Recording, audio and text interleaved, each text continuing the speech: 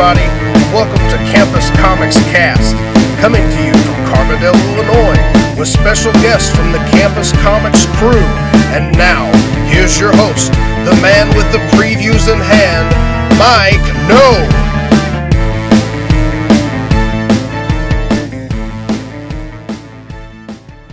Hello everybody, and welcome to an extra super special edition of Campus Comics Cast. We're coming to you, and this is so important, we're in the back room at Campus Comics here, but that's just a matter of convenience because the tables are all set up back here because we had a lot of guests and a lot of artists come in today. It was Batman Day. We were basking in the afterglow of the Batman Day celebration, and I just want to give a shout out. Thank you to everybody that came out to make that such a great event. Thanks to David Clark and Matthew Miller and Joe Dodd. One of the guests here, we'll mention him by name later, but of course Clyde and Virginia Hall that came as Alfred and Aunt Harriet, and also Lyndall Williams and Mona Little came out as the Joker and Catwoman. There we go. So just thanks to everybody that makes it such a great day. The reason I skipped one of the guests is because he is actually joining us for this podcast tonight, and that is Mr. Brian Morris, publisher extraordinaire. so he was back here peddling his wares and just talking to everybody and keeping things lively, and we're just glad to have you with us, Brian. Well, thank you for having me. I'm glad to be had. Well, good deal.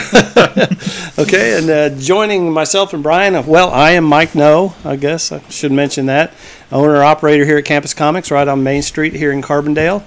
And joining to round this discussion out, we've got Scott Reed and Dan Brown.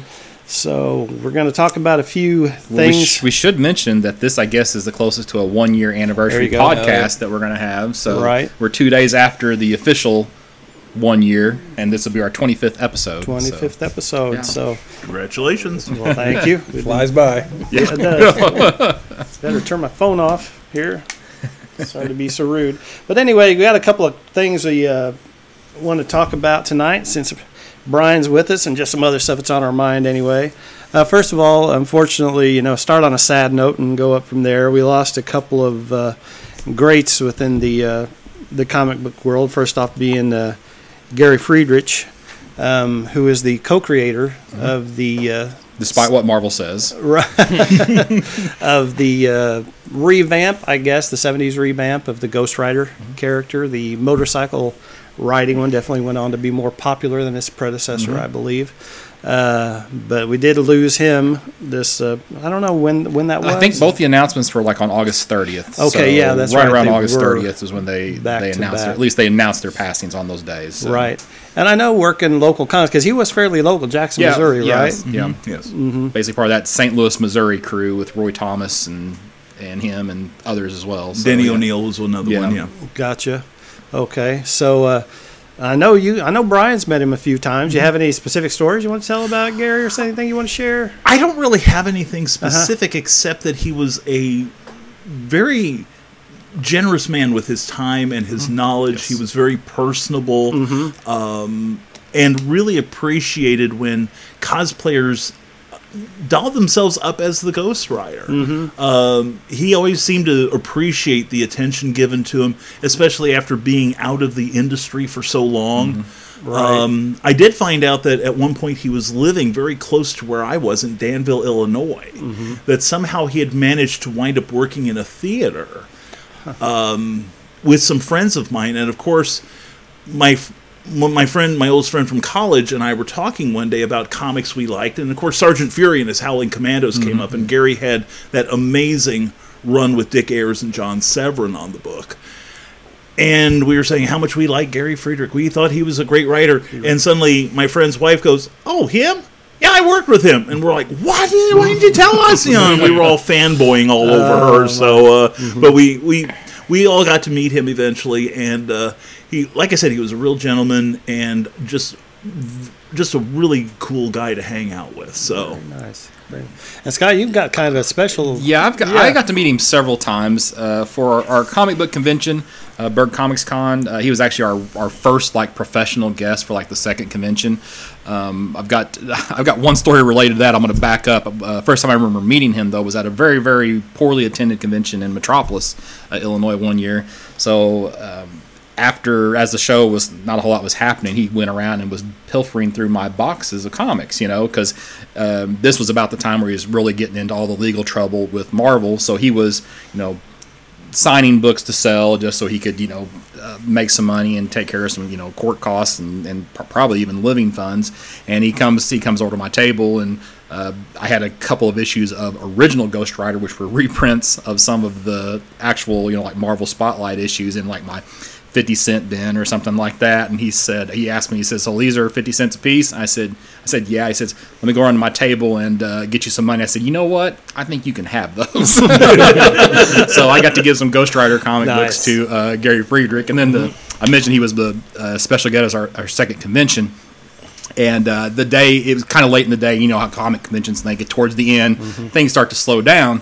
Well, I look over at his table, and he was kind of sitting in just a regular metal folding chair, and his arms were kind of down at his side, and his eyes had closed, and all of a sudden he just starts going forward, just straight, and he gets to the point where his chest is literally laying on top of his legs, and the thought that is going through my mind is, oh my gosh, Gary Friedrich just died at my convention.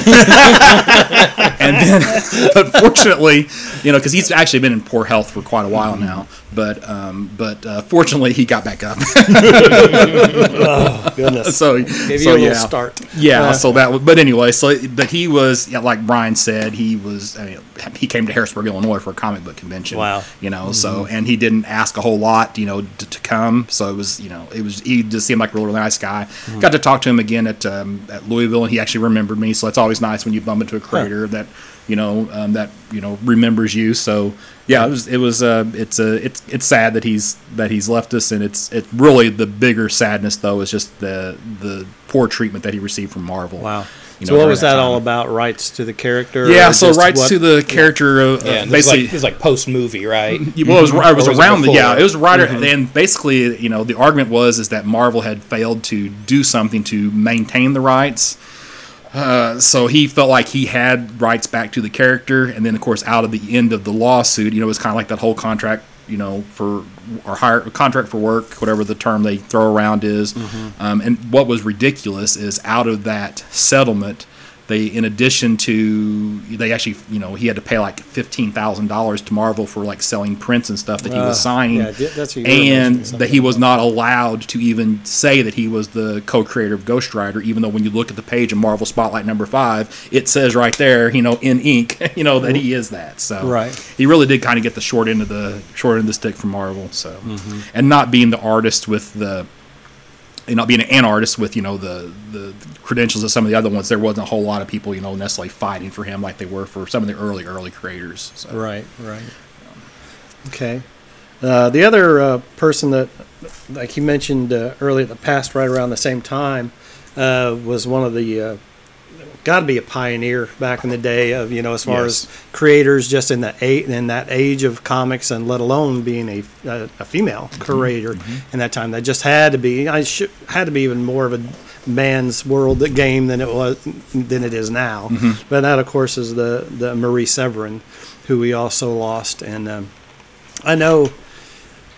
she's mostly known as a colorist, as I recall, and I know she did some work for EC Comics and stuff like that. Does anybody really have anything really to share with that? I looked on Comic Book DB, which is the resource for a lot of stuff, but she did work as a penciler, inker, colorless, editor, writer, Jill of all trades, I guess you could say.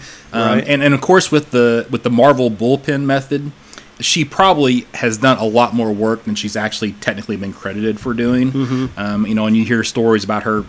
You were telling some penciling over other people's works, in certain circumstances. Yeah. So she is a creator that I really wish I knew more about than what I do. Yeah. But because we tend to focus more on the people who've done a lot of writing and a lot of penciling, and she's done a little bit of everything in the industry. With probably stuff we don't know. One of the things that was actually brought to my attention by one of the guys that collects Silver Age comics, because one of the issues he really wants is that first Incredible Hulk annual #1. It's the real iconic cover where the Hulk's bent over and it's got the word Hulk on it. The Jim Steranko Yeah, cover, and yeah. then written by Gary Friedrich. Right. Yes. Oh, there you go. And that Steranko cover, I guess they didn't like his face, so they had Marie Severin redo the face on that cover. Right, and for a couple of years, she was actually the cover designer of many Marvel comics from about 1970, like into the mid 70s. So you can see her distinctive layouts on a number of things. But I happened to see the comic laying on your counter earlier that reminded me, not Brand Ech.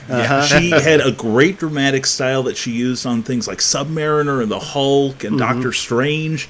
But she was also an incredible cartoonist, doing a lot of humorous work for Marvel in Not Brand Ech and in Spoof, and I think Crazy for a while. Yeah. Plus, she did a number of cartoons that if you go online or look in old issues of Boom, you'll see that she did a lot of caricatures of the Marvel bullpen at the time, and she was just like whipping those out left and right. And if somebody would like assemble a book of those, shut up and take my money. Yeah, I think there was I hope I'm not misspeaking, but she does date back to working with EC Comics, which was quite controversial back in the day, especially in the Seduction of the Innocent Age and all that stuff going on there. And I believe it was Marie Severin that would talk about going to work, and actually fearing for her life whenever she would enter into the offices, because people knew that's where EC was located, so she would not tell people where she worked. She would not tell them what she did for a living. And because I don't know, it's really interesting from a historical perspective to look at what comic books did. It was probably the first predating rock and roll for that whole generation gap thing, because kids loved comics, parents hated them, and it was just like that was a form of rebellion, was to read comics and stuff like that.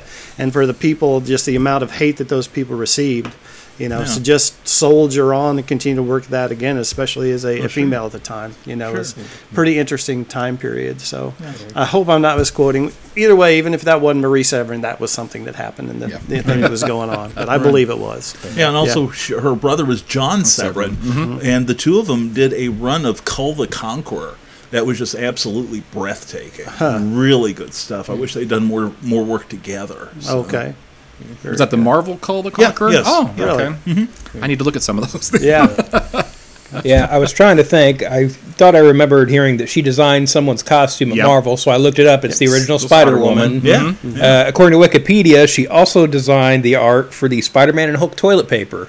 Oh, well. So Which I have. Do you? Yes, I Very have. cool. Yes. Well, as an artist, I've had people figuratively treat my art like toilet paper. But she got the literal end of that. Oh, goodness. All right. So, again, hate to see anybody pass, and just losses to the industry, and people that were actually, pioneers and, did some special things in their time. So, and speaking of losses, I guess to segue into talking about Fantastic Four #1, Marvel did do a pretty nice thing in the first few pages of FF #1. They got a nice little 4-page tribute to Steve Ditko, which I was really, really glad to see, and they showed Eternity and now what's kind of interesting is this first little blurb about him is not attributed to any one particular writer. So I don't know if that was Dan Slott that wrote that on that blurb or whatever. But then they also have Joe Quesada and C.B. Cebulski and Nick Lowe, and they show the panels of the classic Amazing Spider-Man issue where he's trapped underneath and he's got to get free. So they show that reprinted here. But it's a really, really nice, and it's surprising that they dedicated 4 pages to that. So that was a good move on Marvel's part, I thought. So I don't know if this was in any other books that month. Do you know, or is it just in FF? I'm not reading too much regular Marvel to know. It wasn't in the Star Wars books, I know that. Right. So I guess this was going to be their big seller for the month. So they picked a good book to put it in, that's for sure. So. You think it's picking up that fan? I don't know. I can turn it off if you want me to. I just realized there was a fan running in the back. I think it'll be okay. I think it'll be okay. Yeah, all right. We're taping this in the middle of a Scirocco. Yeah.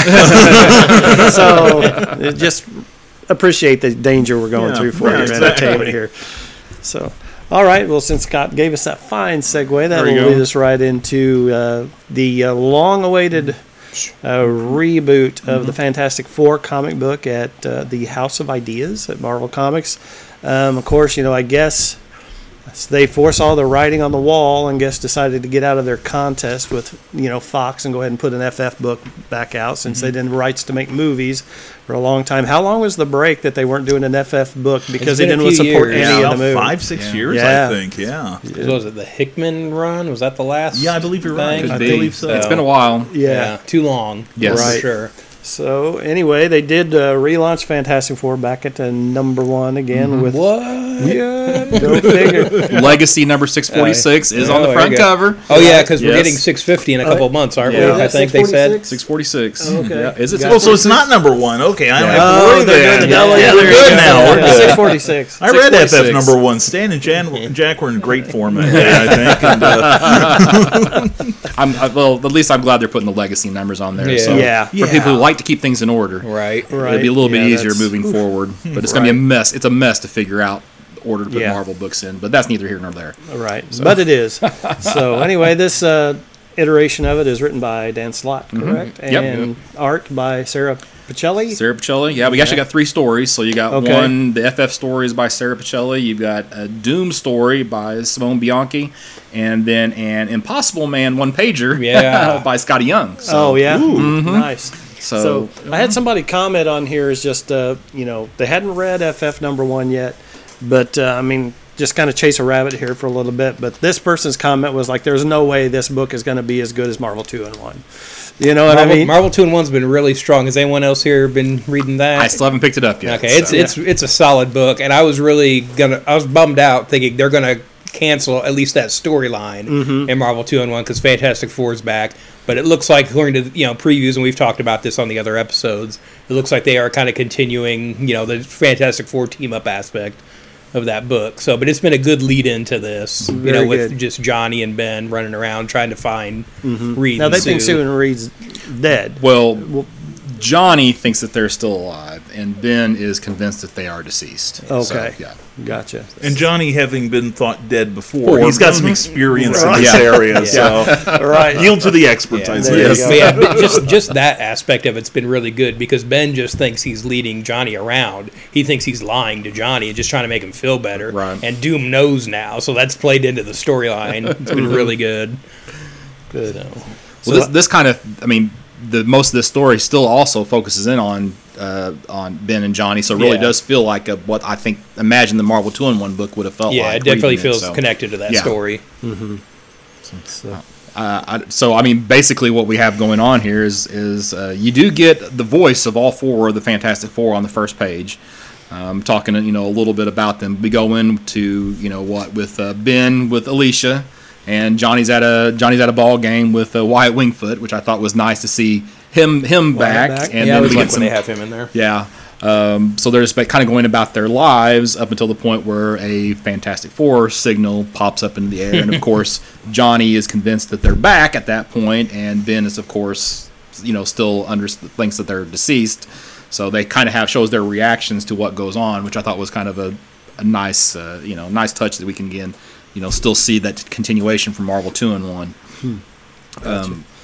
So Go ahead. no, I was just going to say, and speaking of, not that there's this kind of chasing another rabbit, which I'm going to do, I'll do it. But I did, not that comic book weddings have gotten have had a great history. Well, yeah. But I did get an invitation in the mail to yesterday, literally at the shop. I got an invitation in the mail to the invitation to Ben and Alicia's wedding. Yeah, so that's actually So- it has some good moments here Okay. in that issue. So one thing that I thought was odd is that so we quickly learned that the Fantastic Four in the sky was actually from the Yancey Street gang, basically trolling them. Oh, those guys. Oh yeah, now Those which champs. yeah, now they actually show a couple of members of the Yancey Street gang, which I thought historically they were always off panel. Now has that changed? At one point, it was revealed to be Johnny. Oh really? It was always Johnny. Oh okay, I I missed assume that. they've retconned that. Yeah. But yeah. Well, But yeah, they, spoilers, they broke into Ben's house and grabbed an old flare gun and shot it off. right. That's what's happened. But anytime I read a Human Torch thing story, there was an issue of Marvel Fanfare where Ben thinks he's alone inside the Baxter building, and all of a sudden crazy stuff starts happening to him. Well, it ends up that it's Johnny playing an April Fool's Day trick on him, but it ends up that it's actually March 31st because Johnny forgot that there were 31 days in March. Oh, those crazy kids. So yeah, that's funny. But so I guess what so moving forward, we do get the fact that it was just a false alarm. I did like the touch where they show some of the other members of the Fantastic Four. Brief interview. I'd forgotten that Luke Cage was part of the Fantastic Four. Sweet Christmas. Yeah, That's right. Yeah. So, but they Digging showed. deep. And I like they're talking to Jennifer Walters, not She-Hulk. Not She-Hulk. Yeah. And then, of course, Jennifer Walters gets brought in to defend the, those Yancey Street gang scamps. But then we get a nice, lost story of the Fantastic Four, and this little short story, this little 4 or 5 pages, right, is, this is why we've missed the Fantastic Four in the Marvel Universe, because this is the type of story that really almost no other group in the Marvel Universe can tell, where it's this conversation going on amongst a family. So really, this is the the first family of Marvel, and it's kind of funny where he's like somebody has to sing, and this is obviously great, exciting storytelling, but that was a little sarcasm there. But Sue thinks that she's got the best voice, and everybody else universally says nope, it's Johnny. So even Sue's kids say nope, it's Johnny. So that was kind of a again, that's just the type of story you don't get in Marvel without the Fantastic Four. Well, maybe Dazzler. Be singing, but in this group, the best voice inside of this group. Right. So, but Ben, I guess it was Ben that retold that story, right? Yeah. I think so. Ben recounts that story to them. Anything to say before we go on? So no. So all right. Well, okay. So then this is the moment that Mike was alluding to. So Ben shows up at Alicia's apartment. And, of course, Alicia has trouble finding him because Ben is down on a knee. So he has to tell her to, a little lower and to the left or something. Something like, go to your right, check your 3 o'clock because he's down on his knee. And before he can even finish proposing, she says yes. So there's a nice little page there, which that's a nice. But, again, I'm a little jaded about this. Right. I think that's what's supposed to be in 650 is what I've heard. Oh, okay. So yeah, so if you haven't taken back your tux from the Bruce Wayne Selena Kyle wedding, you could still use it. Yeah. Or the Kitty Pryde and Colossus wedding. Yeah. But then we get this, and this is kind of like the tense moment, I guess, of the story where Ben and Alicia ask Johnny, and of course Ben says, "Hey, you're like family to me. Will you be my best man?" And instead of him reacting in a positive method, it's like he just assumes that, oh, you're still convinced that Reed is dead and Reed should be your best man whenever he gets back. But then Johnny comes to his senses and, of course, agrees. And then here's where we get the moment where the sky goes blue. We'll actually get a little bit of a thing going on with we see Reed and Sue the first time officially, in the book, and then basically outer space fills up with the four that basically all of New York and I guess half the globe actually is able to see, and then it wraps up with that image. So it's like maybe they're going to be back. Here's the thing with the way they've drawn this. Won't that 4 look backwards to everybody on Earth? Yeah, good point. Yeah, and I'm noticing from that perspective, we're seeing the side of it. Yeah. So, the Earth is seeing like the number 1. Yeah. Seeing the short end. Yeah. Oh, that's funny. So, I mean, it was kind of, I would have expected going into this that this would have been a story that they would have, the first page, they would have all been back together, and then they would have told how they got back together. Right. Mm-hmm. But I kind of like it that they actually are going to play it out this way, and they're really going to kind of let it just progress a little bit. So that was kind of nice. Dan Slott's always been a solid writer. Mm-hmm. I think this is a solid story. So I'm, it's a good start. Yeah, it's a good start. Yeah, so it's definitely not, making me regret reading it. That's for sure. Yeah, so, and I'm a pretty fair weather reader with the Fantastic Four. Mm-hmm. Like there has to be a good team on here for me to Exactly. pick it up, Mm-hmm. and I'm already in on this run so far. So they're gonna have to really mess this up for me to drop the book. Yeah, the Hickman run was really good. The Walt Simonson run was really, really good. There was a good Byrne run, for quite a while. So yeah, I'm the same way. Wade Waringo. Yeah. Oh yeah. Yep. I even like the DeFalco Ryan run, I think it was. Yeah, I mean, there's always something happening, and that's I think been one of the cornerstones of the FF from their inception is the fact that it's always changing. There's always something going on, and there's that family feel and a little bit of humor to it. Right. It's just always under the right teams. To me, it was always a well balanced book. So Gotcha. Yeah. So I mean,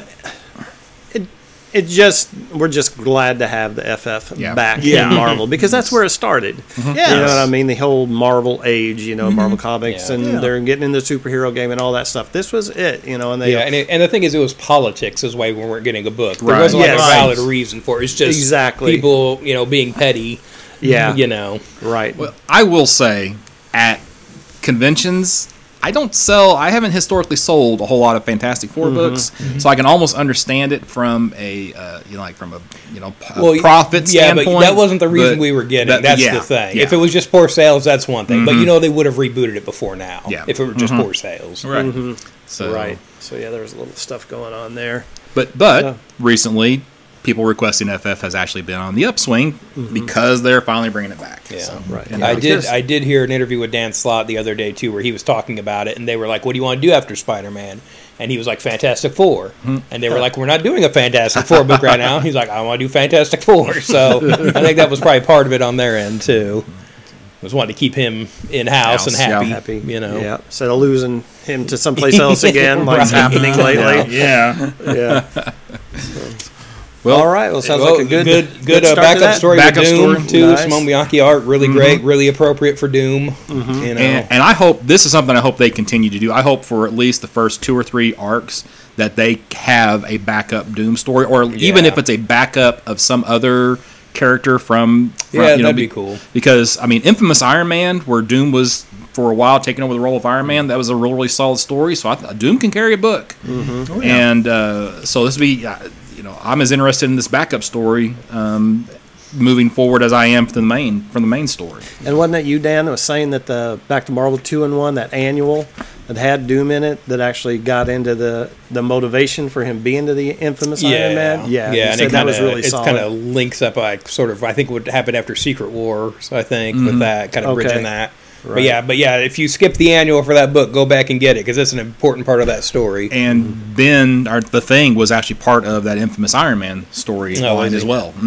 Shield sends Ben Grimm to go find Dr. Doom, figure out what he's doing. Oh. So he's just assuming that it's it's not for real. So he basically is always in trying to beat him up. So and then the last page is that Impossible Man story. And I always liked Impossible Man. Yeah. But drawn by Scotty Young, but it's like he's expressing the frustration of, they're not back together. It's the first issue. Why aren't they back together? Right. And he gets a letter from Marvel saying they'll be back together in issue 2. We promise. So that was because I think that would probably be a pretty common reaction. So they're actually getting ahead of it. Addressing it. So I guess Dan Slott is ahead of what he thinks the big criticism might be for the first issue. So And it's a fun little after credit page. yeah.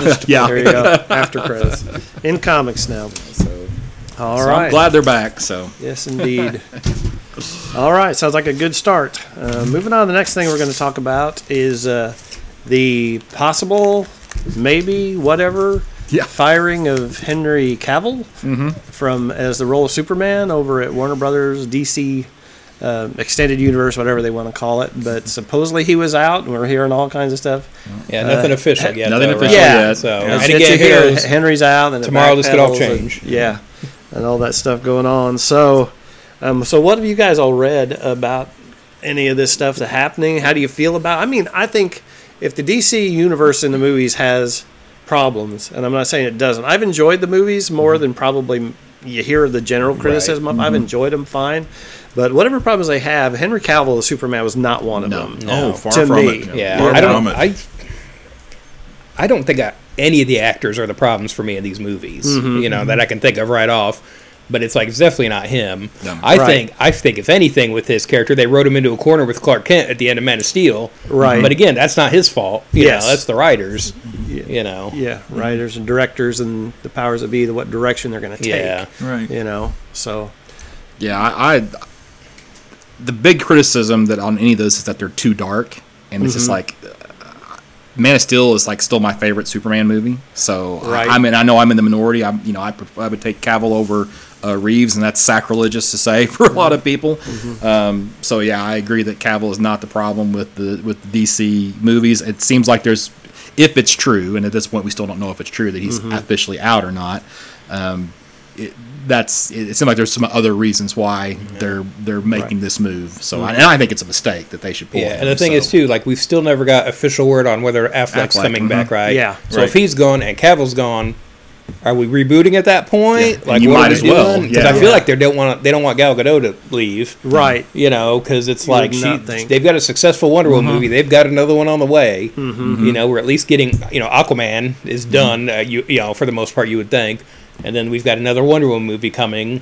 What are they doing after that? It all seems kind of up in the air. Well, Flash. We got Yeah, Flash Flash as is well. still on the Ezra agenda. Miller is Yeah. still out there. But like that's not in production or anything like that. I thought it hasn't started yet. No, I think it may be in pre-production Okay. from what I've So read. nothing committed to I film. thought they Not had. yet. I thought they lost another director. is I what thought they had 3 was the last release I dates heard. moving forward. So maybe Yeah. I'm not remembering correctly. So. Yeah. And I think the director you may be thinking of, I think it's kind of iffy with whoever the latest Batman director is, because they're not sure whether Affleck will be in or Right. out at Yeah. this point. I was reading the Hollywood Reporter online last week when the story broke, and if you look at it carefully, it doesn't really say, well, you know, goodbye Henry. It's just that Henry's a busy guy. Yeah. Gee, darn it. Other people want him too. Maybe on the strength that I agree, he was an awesome Superman. Right. He really carried the mantle. In fact, I think just watching him in Man of Steel, his real superpower was acting his backside off to save it from the script, in my opinion. But nothing says that he's out. It's just that I think it's one of those things like when you invite someone to your parties and they keep, oh, I can't go, I've got this going on, I can't. You stop inviting them after a certain point. And the idea also that I believe it was the Hollywood Reporter again that brought it up, was that Warner's looked at the success of Wonder Woman and how it really hit a chord in the viewing public around the globe, and so now they're moving into Supergirl, a potential Supergirl movie, which, you know, might work, might not. I hate the idea that it might be competing with the TV show. Well, I personally think that Supergirl is a different situation. I expect Supergirl not to do very good because Supergirl is a derivative character out of Superman. So it's like, you know, I can't imagine if they started the Marvel Cinematic Universe with War Machine instead of Iron Man. That Right. Who Yeah. would have Centered cared? around that. Yeah, who would have cared? And the same way with Supergirl, we've already, you know, she's derivative of Superman. Right. And how does this make any more sense doing this than like saying if Affleck's out? Okay, so if Affleck's out, let's just go with a Batgirl movie. You know what I mean? It's just like, would they really do that? You know what I mean? Okay, I think we talked about this before. What was the rationale? I think you explained it to me, Scott, but now I can't remember. Was they're saying they were going with a Supergirl movie, so they needed a younger Superman? No, what was the okay? deal? So my understanding is it actually doesn't have a whole lot to do with the Supergirl movie. Okay. It's that they wanted him to do a cameo in the Shazam movie, Right. And his scheduling did not allow him to actually do that cameo, because in the Supergirl movie it's actually going to take place on Krypton. So it's going to be her as I don't know, because she's technically older than Superman. So, you know, Superman would actually be an infant probably, or very, very young. So obviously Cavill's not going to be able to play that role without some crazy CGI. Maybe they can CGI a mustache on the kid. Kind of reverse engineering. I tell you what, their poor CGI skills are not his fault. No. It's not his fault they can't remove a mustache properly. So, but yeah, so that was my understanding where a lot of this comes from is it's over a cameo appearance, which to me that's just that somebody just wants out. Either they want him out and they want to reboot, or he wants out to pursue other projects. Yeah, because he's got a Netflix series Yeah, based on The Witcher, right? right? Too. Like, Exactly. who's going to pass up a Netflix series in this day and age? Exactly. Sure. You know. And he's gotten some pretty big roles here lately. Lately, he's been the Mission Impossible movie, Right, And so he's not a nobody. I mean, in even Hollywood Man now. from U.N.C.L.E. was pretty good that he did a couple years ago. I really good to liked him see in that. that. I thought he had a really good look for that movie. So, but yeah, I hope this is all just internet speculation that this is Right. not actually the What? case. Yeah, that That never never happens happens. online. It's online. It's true. Yeah, all the I mean- experts online. Yeah, you Right. betcha. Having said that, though, you figure they would have just come out and squashed it if there wasn't something to it. Right. You know, Exactly, you think they yeah. would have shut that down. And well, of course, and nobody's actually saying anything because even like if you've seen online, Cavill's got this kind of weird. It was either Twitter or Instagram or something where he's there with like a Kryptonite workout shirt on or something like that, and he holds up a Man of Steel action figure and then he pulls it back down, doesn't say anything. What does that mean? Yes, no. Maybe, I Now don't you see know. me. Now you know. I was the Man of Steel. Maybe I'm not. Who knows what that is? Now it's all just publicity ploys. Yeah. Is all this is, right? We're still going. So with that said, and I'm terrible at these casting things. I'm terrible at them, so I bow out. But Dan says they do this all the time at work. So he works at at my an day awesome. job. Huh? At my day job. At his day job. But so you guys have casting. If they're going to recast Cavill, do you say just recast everything, reboot, except for Gal Gadot, maybe? You talked about being bad at this, and Uh-huh. and then Dan suggested, well, we recast who we would recast as Superman. I said, well, let's just recast the whole Justice League, and then I realized I have no idea. So I sat down and tried to make this And list, Dan's and I'm like, regretting great it. idea. Yeah, that'll teach you. Although I was pressured into actually coming up with a couple of answers. Oh, good for you. Yeah. Yeah. So what you got, Dan? Okay, do we just want to go around to everybody's? Like, pick a character, we all go, or Well, just you go wanna- to everybody's list? Okay, well, I guess we're How going do to you do want Superman, format? Superman, Batman, Wonder Woman, Aquaman, Cyborg, Green Lantern, Flash. Is that what we're doing? Like, I didn't do Martian Manhunter. I did. Okay, you did? Wow. Okay. That's efficiency. I have a suggestion for Martian Manhunter, so I can put I mean, that we down. could do whatever. wanna do You one know, at a or time? we all have different teams, too. Could be. Yeah. We'll do one. Let's start at Superman. You go. Okay. Okay, I'm gonna throw this out there. If you've read my blog for a long time, you know I've already said this before. People usually balk, and I have to explain this. And I know there's no way this is gonna happen. You're right not going to now. say Nick Cage, are you? Chris Pratt is my pick for Superman, No. and it's not Star-Lord Chris Pratt. I don't want Star-Lord Chris Pratt. I want Andy Chris Pratt Oh yeah. as Superman. Yeah. I want Superman for all seasons Superman in my movies, and I think Chris Pratt could pull that off. And it's not. I'm not talking Guardians of the Galaxy. I know he does Guardians of the Galaxy, everybody, but I want him as that Superman. And the looks I'm getting Just right the now big- are the looks I get whenever I So bring this up. based on what, just the hometown, But the hometown, boy? the farm boy, the big farm boy, Uh-huh. character, a little naive, but super powerful, does the right thing. Mm-hmm. I feel like he would be, and again, had he never been cast as Star-Lord, I feel like more people would be on board with me with this. So But that's so does this pick of yours predate Star-Lord? no. No. Okay. It does. I did think of it though watching Parks and Rec. Okay. One time. It's probably a rerun by that point, but Gotcha. yeah. Well, It just clicked with me one day on that. Well, when I made my list, I set myself up with two rules on making my list. Is that one, they couldn't be part of another major franchise, specifically thinking of the Marvel Cinematic. Right. So I would have eliminated him immediately, even from contention. Yeah. And then two, I wanted to be for sure that we could get at least 10 years out of the actor. So we're really looking at somebody It's who's such a dwindling pool though It of is. characters of actors who aren't already tied to a superhero franchise. yeah. So I have some that are. yeah. But yeah. But my first choice, it's like I'm going to cheat on my first choice, is just keep Cavill. Oh yeah. That's actually my number one choice. I have multiple down for most of these selections, but the first person I really thought about was, of course, he actually is part of is Sam Worthington.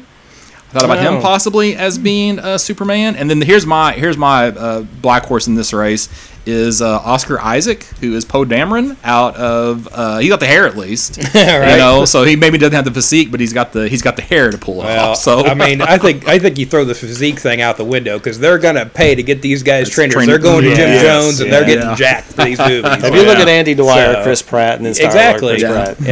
Yeah. Yeah, exactly. Yeah, like that's gonna happen to anybody. So I'm not really concerning myself with that. But Sam Worthington, he was in like the Titan on Netflix, so I mean he can do the sci-fi stuff, of course, Avatar, right? And so he would after Cavill, he was the first person I really thought of. So Okay.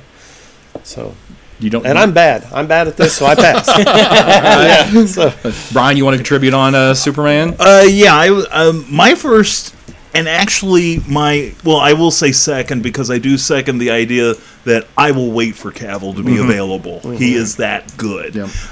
My other candidate was Tyler Hoechlin who played Superman on the Supergirl TV I kind of wish that they would just give him a Superman show. Yeah, I do too. Yeah, if you were going to do another TV show, give it to this guy because I think he nailed he's Superman, so and even more importantly, he nailed Clark Kent. Yeah, because I really.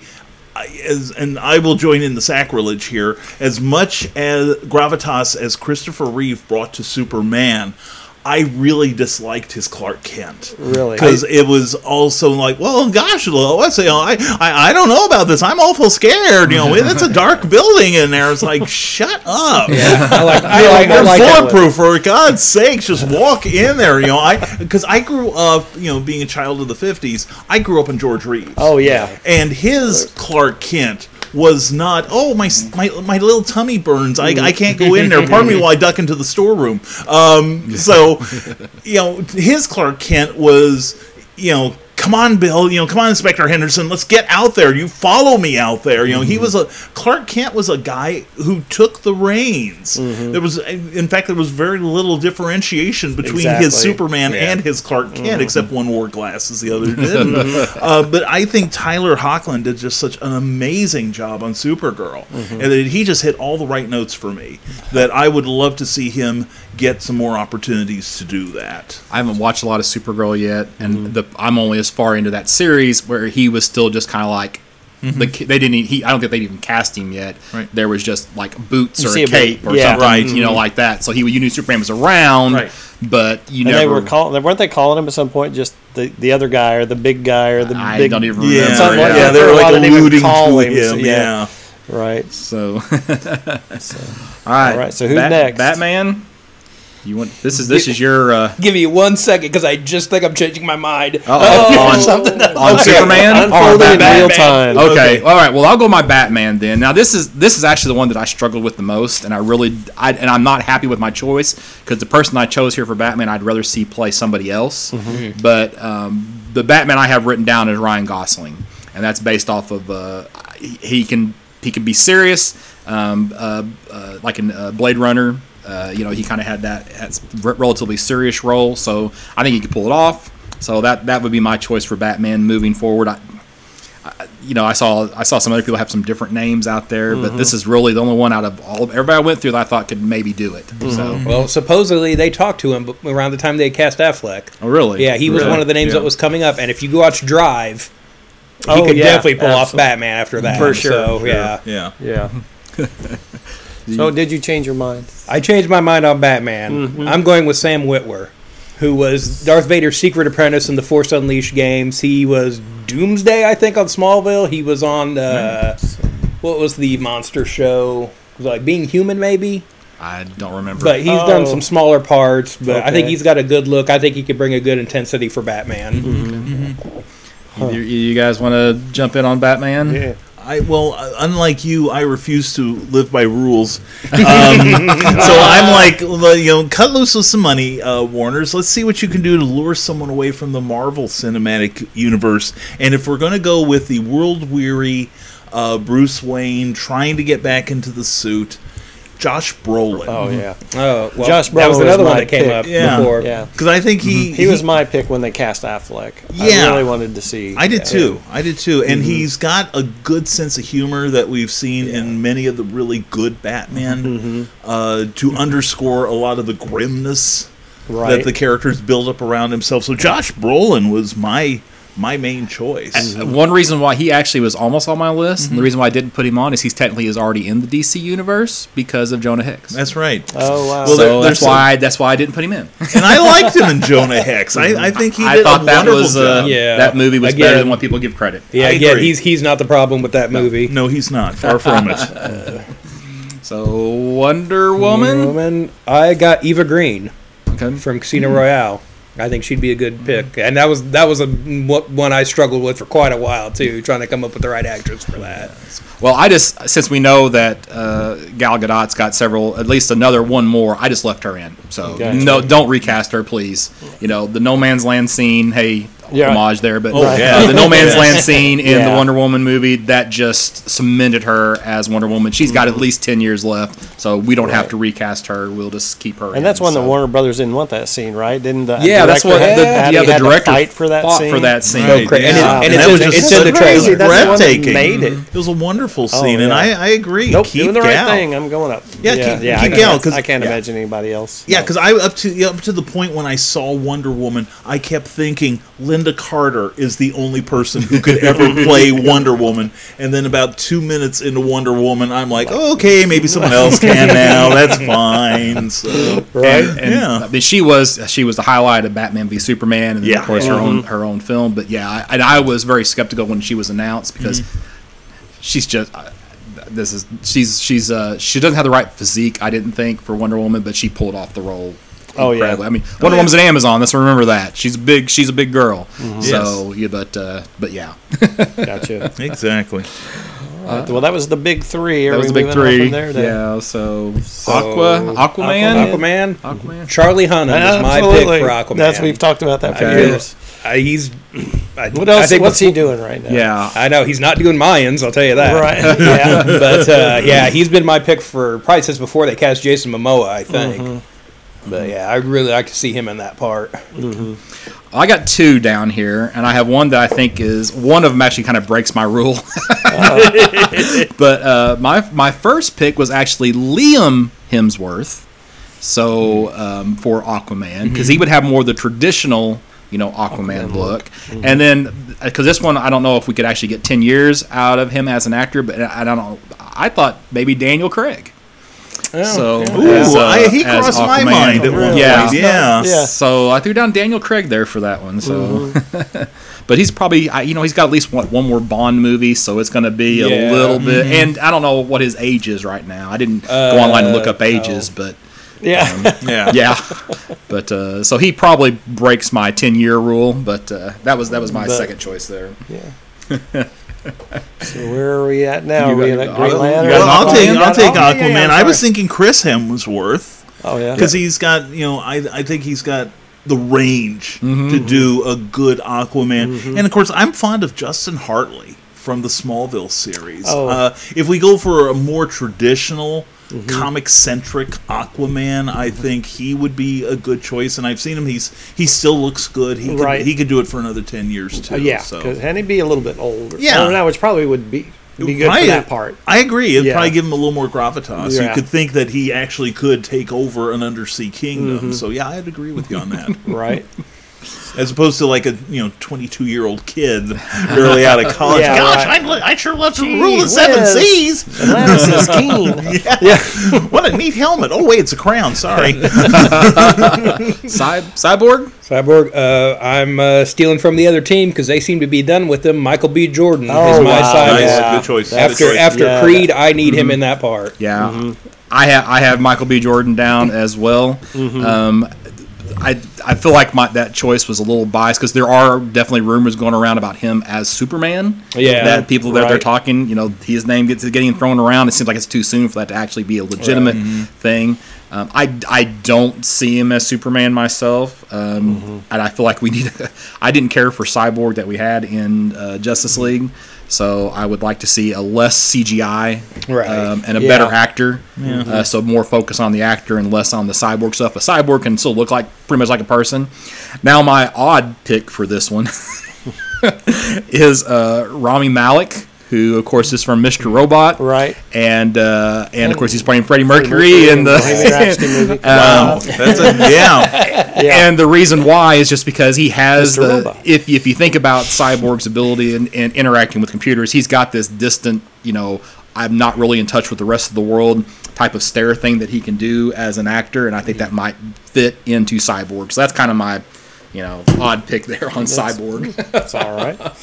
Yeah. No, I mean, I think Jordan. I think exactly. I think that's hard to Yeah. argue.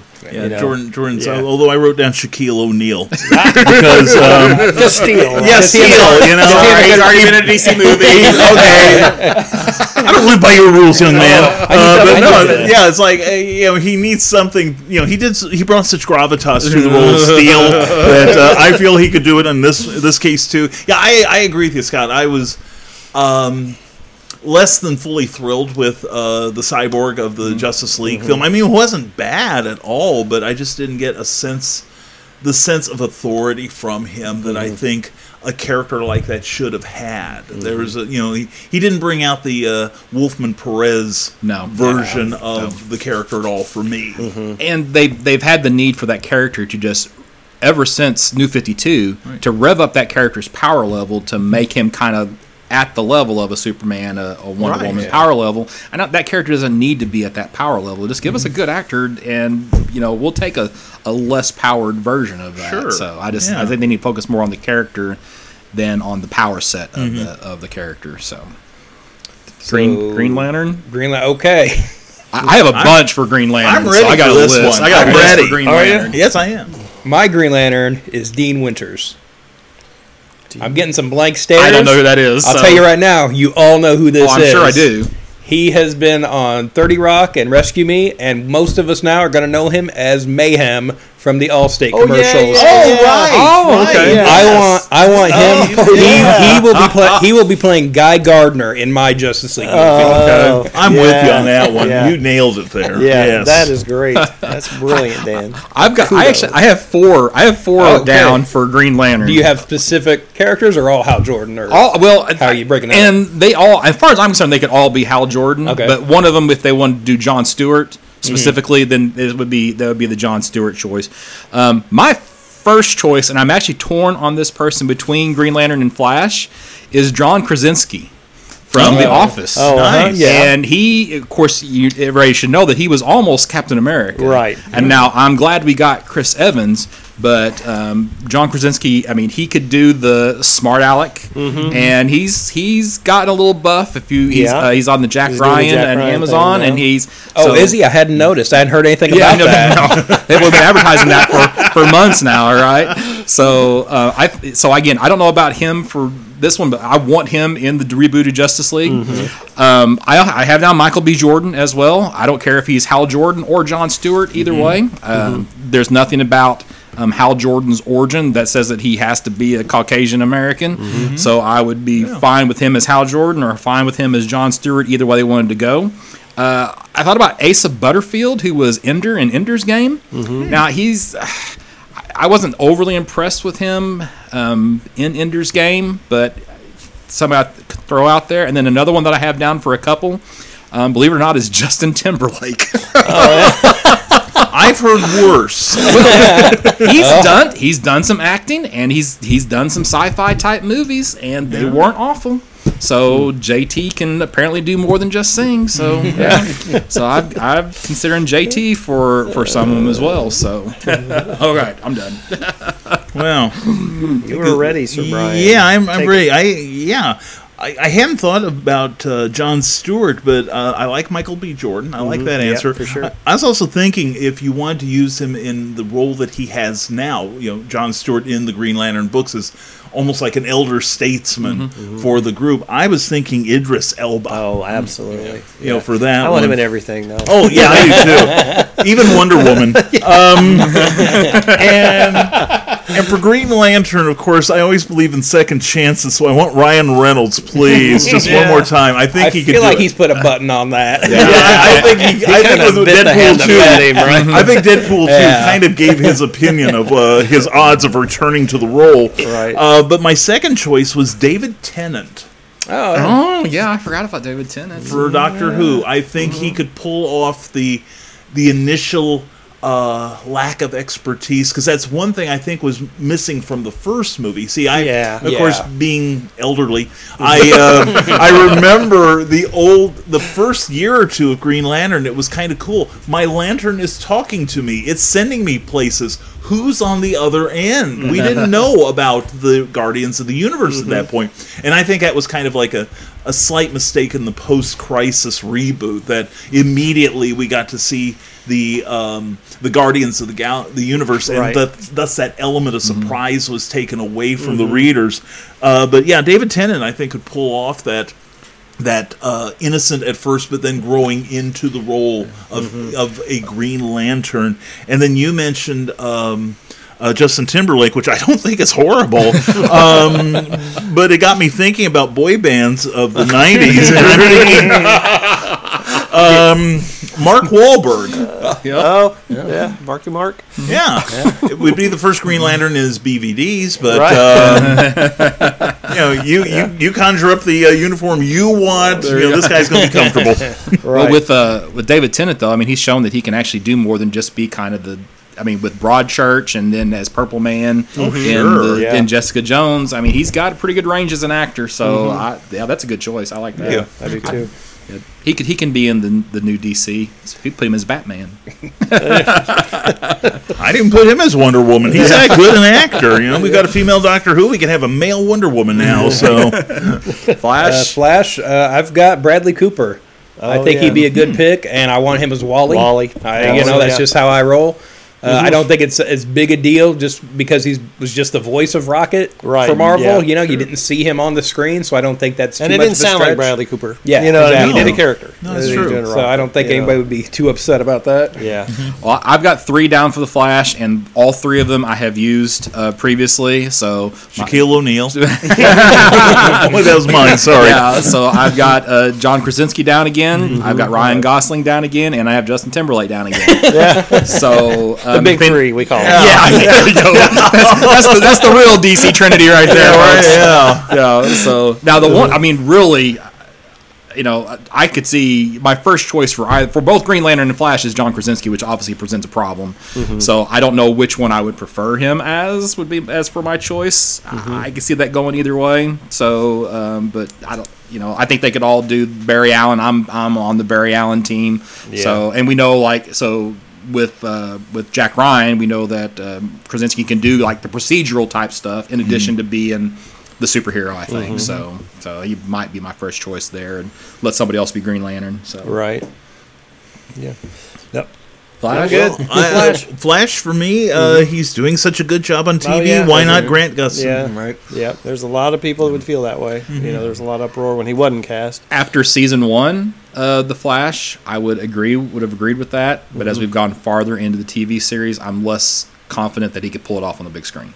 I think he's good for TV. I don't think he would be great on the big screen. Have the I don't know if the weight Yeah. to pull it off. I could see that. Yeah. And it's not that the Flash has been bad. I just don't see that. But I still would take him over Ezra Miller. Oh, really? I would agree. And it may be the case where they just, because of how they Portrayed Barry. portrayed Barry as this novice who knew nothing Right. And it's young Barry. Barry still, even though he was young, he was not dumb. Yeah, he was not exactly. stupid. Yeah. I mean, so that's the thing I had with that. All right. Well, you added Martian Manhunter. I got Martian Manhunter. There you go. Bonus. And I'm picking Idris Elba for And my there Martian you go. Manhunter. I think you have CG and makeup on your side. You don't have to worry about 10 years with him. No, yeah. Right. I was trying to think of someone a little weirder. And when you said Rami Malek, I'm like, why didn't I think of him? I think he'd be another good pick too, just to get sort of an alien feel, kind of vibe he could give off in He's that role. got those crazy wide eyes. It's just Just the way- and yeah. I had Idris Elba as well for Martian Manhunter. Yeah. So did I. Yes. Idris Elba's gonna play Martian There Manhunter. we go. Heard We it decided. here So first. make it happen, Take it DC. now. 3 for 3, so call it. So now after all this discussion about Justice League, all I can think about is Dean Winters as Guy Gardner. So yes, that's brilliant. pretty brilliant. Freaking Yeah. brilliant. So I also worked up a Legion of Doom. Look at you. I could run through real quick if you guys want. There's no extra credit, right? I feel like such an underachiever at this point. Wow. Contributed. Once I sat here like a lump. All right, let's hear it. Yeah, once this came up, I just ran with it. Yeah. Black Mana, Michael K. Williams from The Wire and Boardwalk Empire. That's not a fake scar. That's real. I think he really can bring a weight to that. Again, this is another one that people don't want to get on board with me with, but Joker is Tilda Swinton. Oh. I want Tilda Swinton to play the Joker. That is genius. I'm not switching genders. I want her playing a male Joker. Well, yeah, like Michael the Archangel, Yeah. right? Playing Constantine. That's genius. No, that's not a bad. That's really good. Yeah. Captain Cold, Danny McBride. I want a scumbag Captain Cold that will just straight up freeze you to death. My problem is I don't know a lot of actors' names, so I don't know what he's been in. So. He's in those Mountain Dew commercials. You know, he's just a goofy Eastbound and actor. Down, Eastbound Tropic and Thunder. Down. Okay. He runs with those guys like Seth Rogen, and he's the other kind of curly head guy that runs Yeah. with those guys. Yeah. Yeah. Sinestro, I'm picking Richard Armitage from BBC's Robin Hood. He played Guy of Gisborne. Yes. He was in the Hobbit movies. Perfect. I think there was some probably just fan talk of like him playing Batman online and that kind of thing. Cersei, I'm picking Mila Kunis for that role. I think she could pull that off. I don't. Hard thumbs down from Scott. after Jupiter Ascending, I don't think she can act. I didn't see that. Wow. Yeah, it was terrible, and she was terrible. So I'm going to mispronounce this name, but it's Malefic, which is the Martian Manhunter villain, and I'm picking Forrest Whitaker. He's another Martian. He's like an evil Martian, basically. Yeah. So I'm going to pick him. Deathstroke. I kept trying to think of somebody else, but I kept going back to Liam Neeson. I know he's been in there. I know he's done this. He had said before he would come back to play Ra's al Ghul on Arrow. Just scheduling didn't work out, so I feel like he'd be up for coming back to this universe. Yeah. Lex Luthor, I want John Hamm to play my Lex Luthor. There was some talk a couple years ago online of Tom Hanks maybe playing a part like that, and I think you get a similar thing with Hamm, where it's like you're used to him being the good, nice guy. I think he could be the public face in Metropolis, but just with the real kind of seedy side to him, you know. Yeah. Which And we I- saw a little bit of that coming through that episode of Black Mirror. Yeah. With him in the, that one episode where you kind of. so you don't want to keep Jesse Eisenberg as a Lex. Yeah. I'm good. Yeah, I'm good. He's But those are my picks for Legion of Doom. To So go who do against you the have Justice League. for like the Royal Flush Gang? And, I'm gonna say Sam Rockwell. He's got it. I had to ask. Your fault. I'm gonna say Olivia Wilde. Yeah. Give me a minute. Give me a minute. Who That's all all I do need. This will be Brian's last episode. He's stirring the pot here. So we usually do this thing with creators when we try to interview them. Sure. And then I'll just start, and Mike, you can just add questions that you want to add. But Okay. so we kind of have this regular set of questions that we ask different creators whenever we get a chance to interview them. So like the first question for you then, Brian, would be do you remember what your first comic book was, or your first experience with comics? Well, two different answers. My first experience with comics was when I was very, very young, almost barely ambulatory. My family lived in a small community in East Central Illinois, Olivet, which had a mom and pop store. And I remember my parents putting me in the corner by the newsstand and saying, go over there, look at the pictures in the comics. And that's where they would keep me while the grown-ups talked. And relatively out of trouble. Now, the first comic I clearly remember reading, I'm blanking out on the number, but I remember it was a Superman comic, which probably explains my out-of-control Kryptonian fetishes. And it was one where Perry and Lois and Clark had gone into this cave and wound up somehow in another dimension, and this dragon was like breathing fire on them, and of course it was under a red sun, so Superman naturally had no powers, and so he was doing like all kinds of clever things to try to keep from getting like burned alive by the dragon. And I remember it was a Wayne Boring artwork. I remember that distinctly, and it was from there that Superman comics basically led to me wanting to learn to read. And I was the only kid in first grade in Fraser School in Georgetown, Illinois, who could spell the word invulnerable and knew what it meant. So comics are useful. Comics are And very educational. educational, There you yes. go. That's where I learned the term Homo sapien was from X-Men comic books. Oh, Because the Always. regular people were Homo sapien, and all the X-Men were Right. Homo superior. Superior. Exactly. So, yeah, there you go. right. It's science. Exactly. Yes, there you go. So, who would you? Is there anybody that you would credit as an influence on your work from like the comic industry? Well, writing both novels and short stories, prose, let's call it, and comics, Stan Lee is a huge influence. Stan, for all the knocks he's taken over the years for his alleged credit hogging, I think is one of the best writers and editors in comics because he understood the importance of visuals.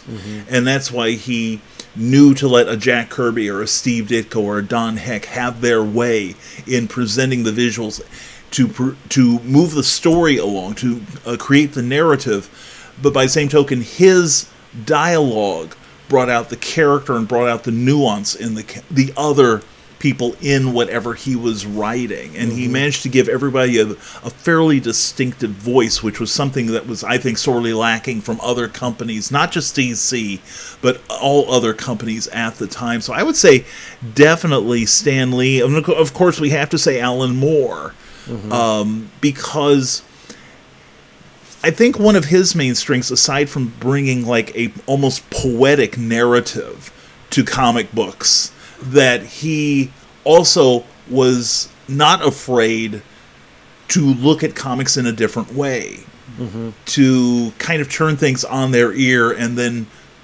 move along the way and see how it plays out eventually. Like you look at his Miracle Man, which started out in Warrior as just basically an updating, and a more realistic version of a classic character in Britain, like their Captain Marvel. By the same token, it turned into a very dark strip as he explored the idea of a superhero who will enforce his will to create a utopia. And of course, then there's others. Roy Thomas was a huge influence on me because he brought a scholarly view and a pop culture appreciation to comics. And of course, Joe Gill, because he appeals to my pulp sensibilities about the guys that could just turn on their creativity and just literally beat a typewriter to death with his fingertips. And there's been a number of other writers, which my list changes almost constantly, but these are my go-to guys pretty much. So which of your past works would you say is either the best example? Somebody we're just going to read one thing that you had written. Which would you say is the one that you're most proud of, or is the best example of you as a writer? That's a good question. I would say probably the one I would like to think is most representative of me is the original Skyman Battles the Master of Steam. I'm very proud of that book because I got to take somebody else's character and bring a new sensibility to it. It's proven very popular. It's gotten a lot of good reviews. It's gotten a lot of acceptance from not just my readers, but the new pulp movement. It shows, again, my roots as a reader. I think I grew up in the era when I started reading more popular works, aside from like Frankenstein. That was my first grown-up book, in air quotes. And I moved from there to Doc Savage. And from there I discovered the pulps, like The Phantom Detective, The Shadow, and again, all those old guys, which then led me into science fiction and Robert E. Howard and Isaac Asimov and all these, great writers from the 20s to the 50s that really, I think, more than anybody influenced how I write anymore. And also that sense of adventure mixed with a sense of wonder, and that there really were no rules. So now I know you also have, like, I think it is the only actual Valiant prose book with Bloodshot. Is that correct? Well, I did. My very first book.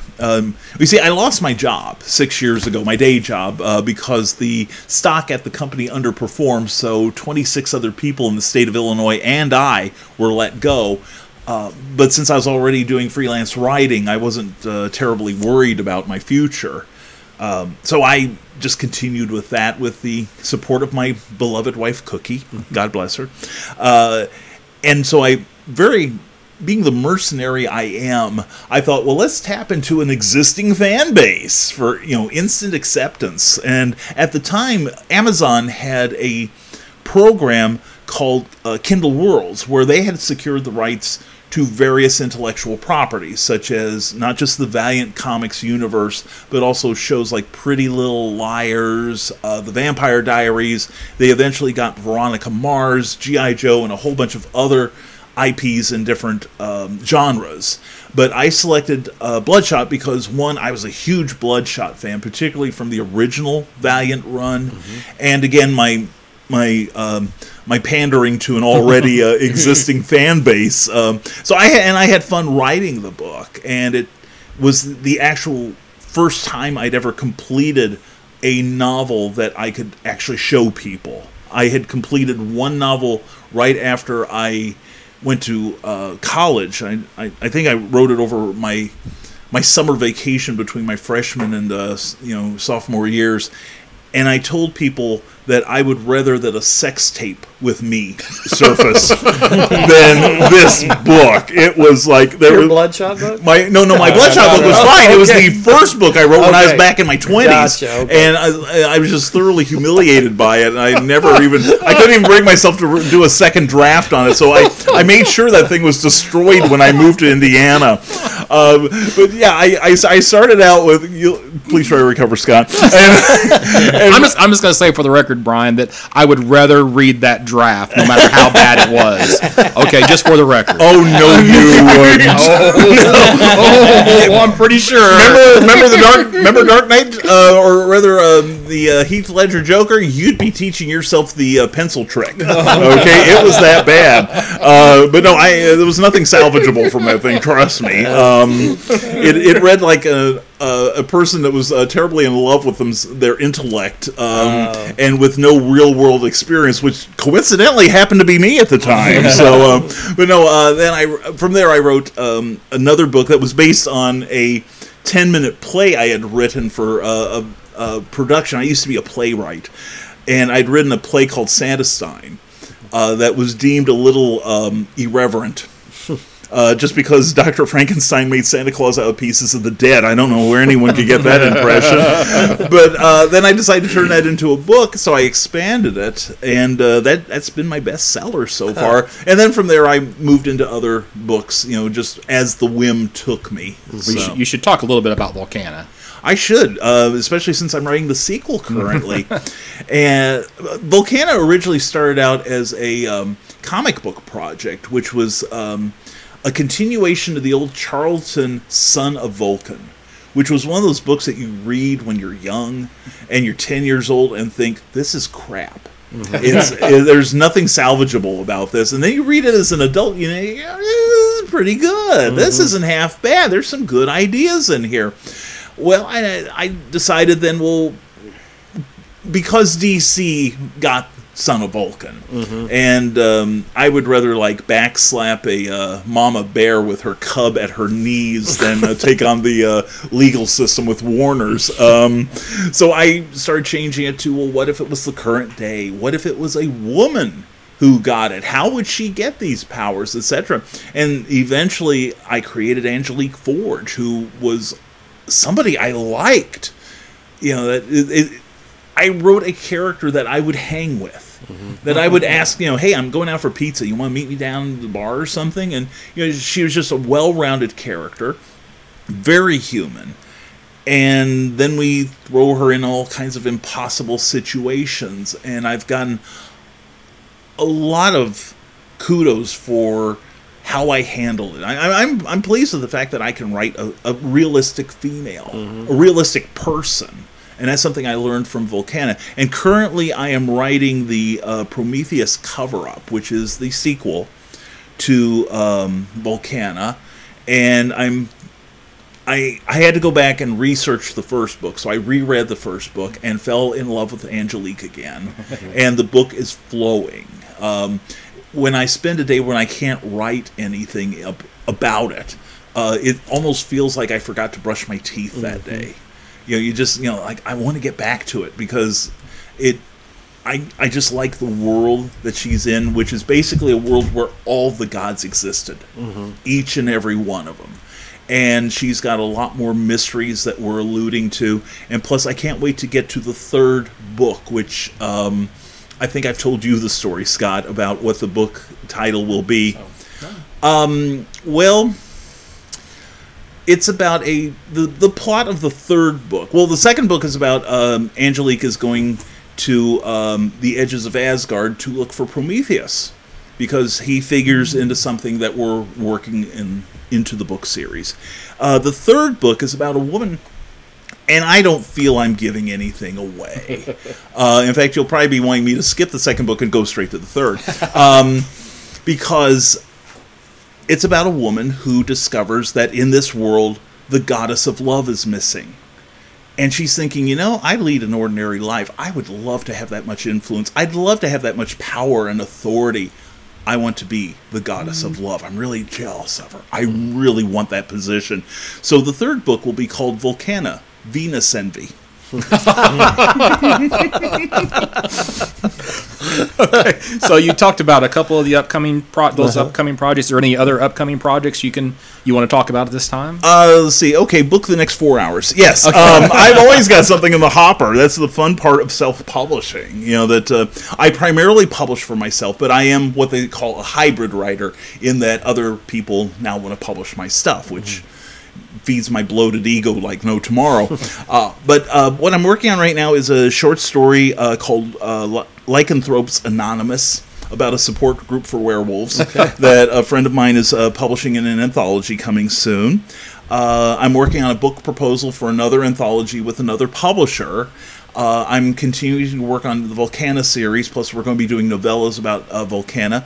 And we're going to be doing more comic books. We've recently released the Ghostly Tales of Spencer Spook, or the revival of the old character. That came out about 3 months ago or so, the very successful Kickstarter campaign. We are now working on the sequel. We are also going to work on Eric Hawkins, who worked with me on Spencer Spook, is also going to be working with me on a revival of Nature Boy, the Charlton character in the public domain by Jerry Siegel and John Buscema. And then after that, we're going to be doing, hopefully getting around to issues with Skyman. So nice. There's always something in the hopper. I'm always busy, because years ago somebody said, if an idle mind is the devil's playground, my mind would be Disneyland. So I have to keep busy. It behooves me to stay busy. So for people who want to keep up with all your projects, what is the best way to keep tabs on you, I guess to say?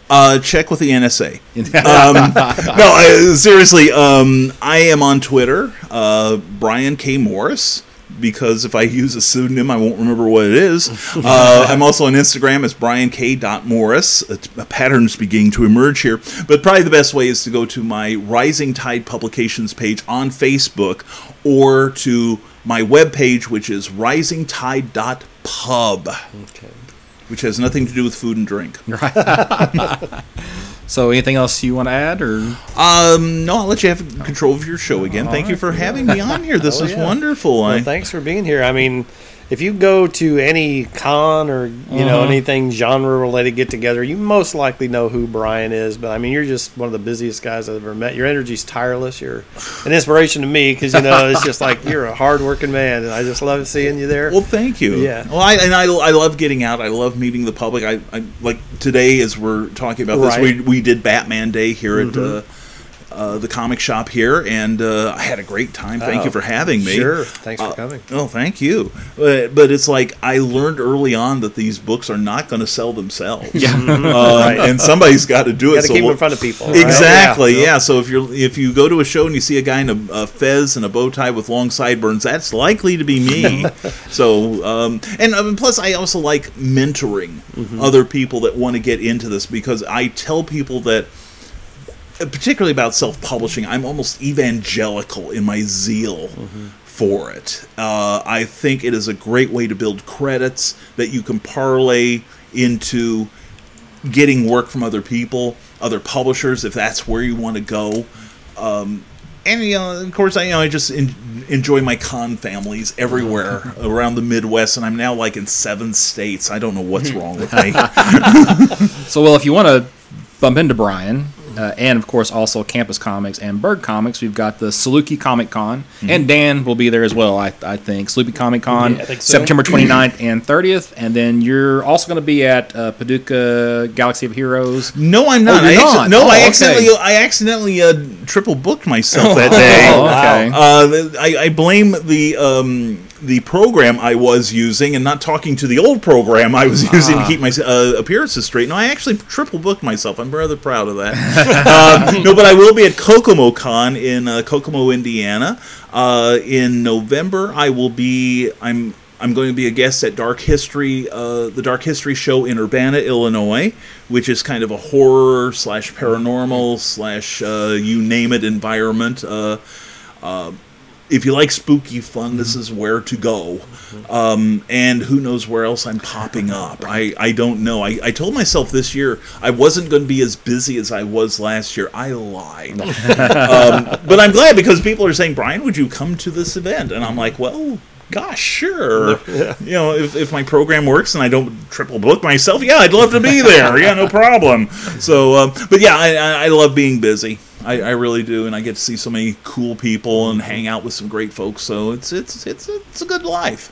Okay. All right, so you can see Berg Comics, Campus Comics, and Brian Morris at Carbondale at Saluki Comic Con, and see Berg Comics and Campus Comics at the Paducah Galaxy of Heroes Con on October 13th in Paducah.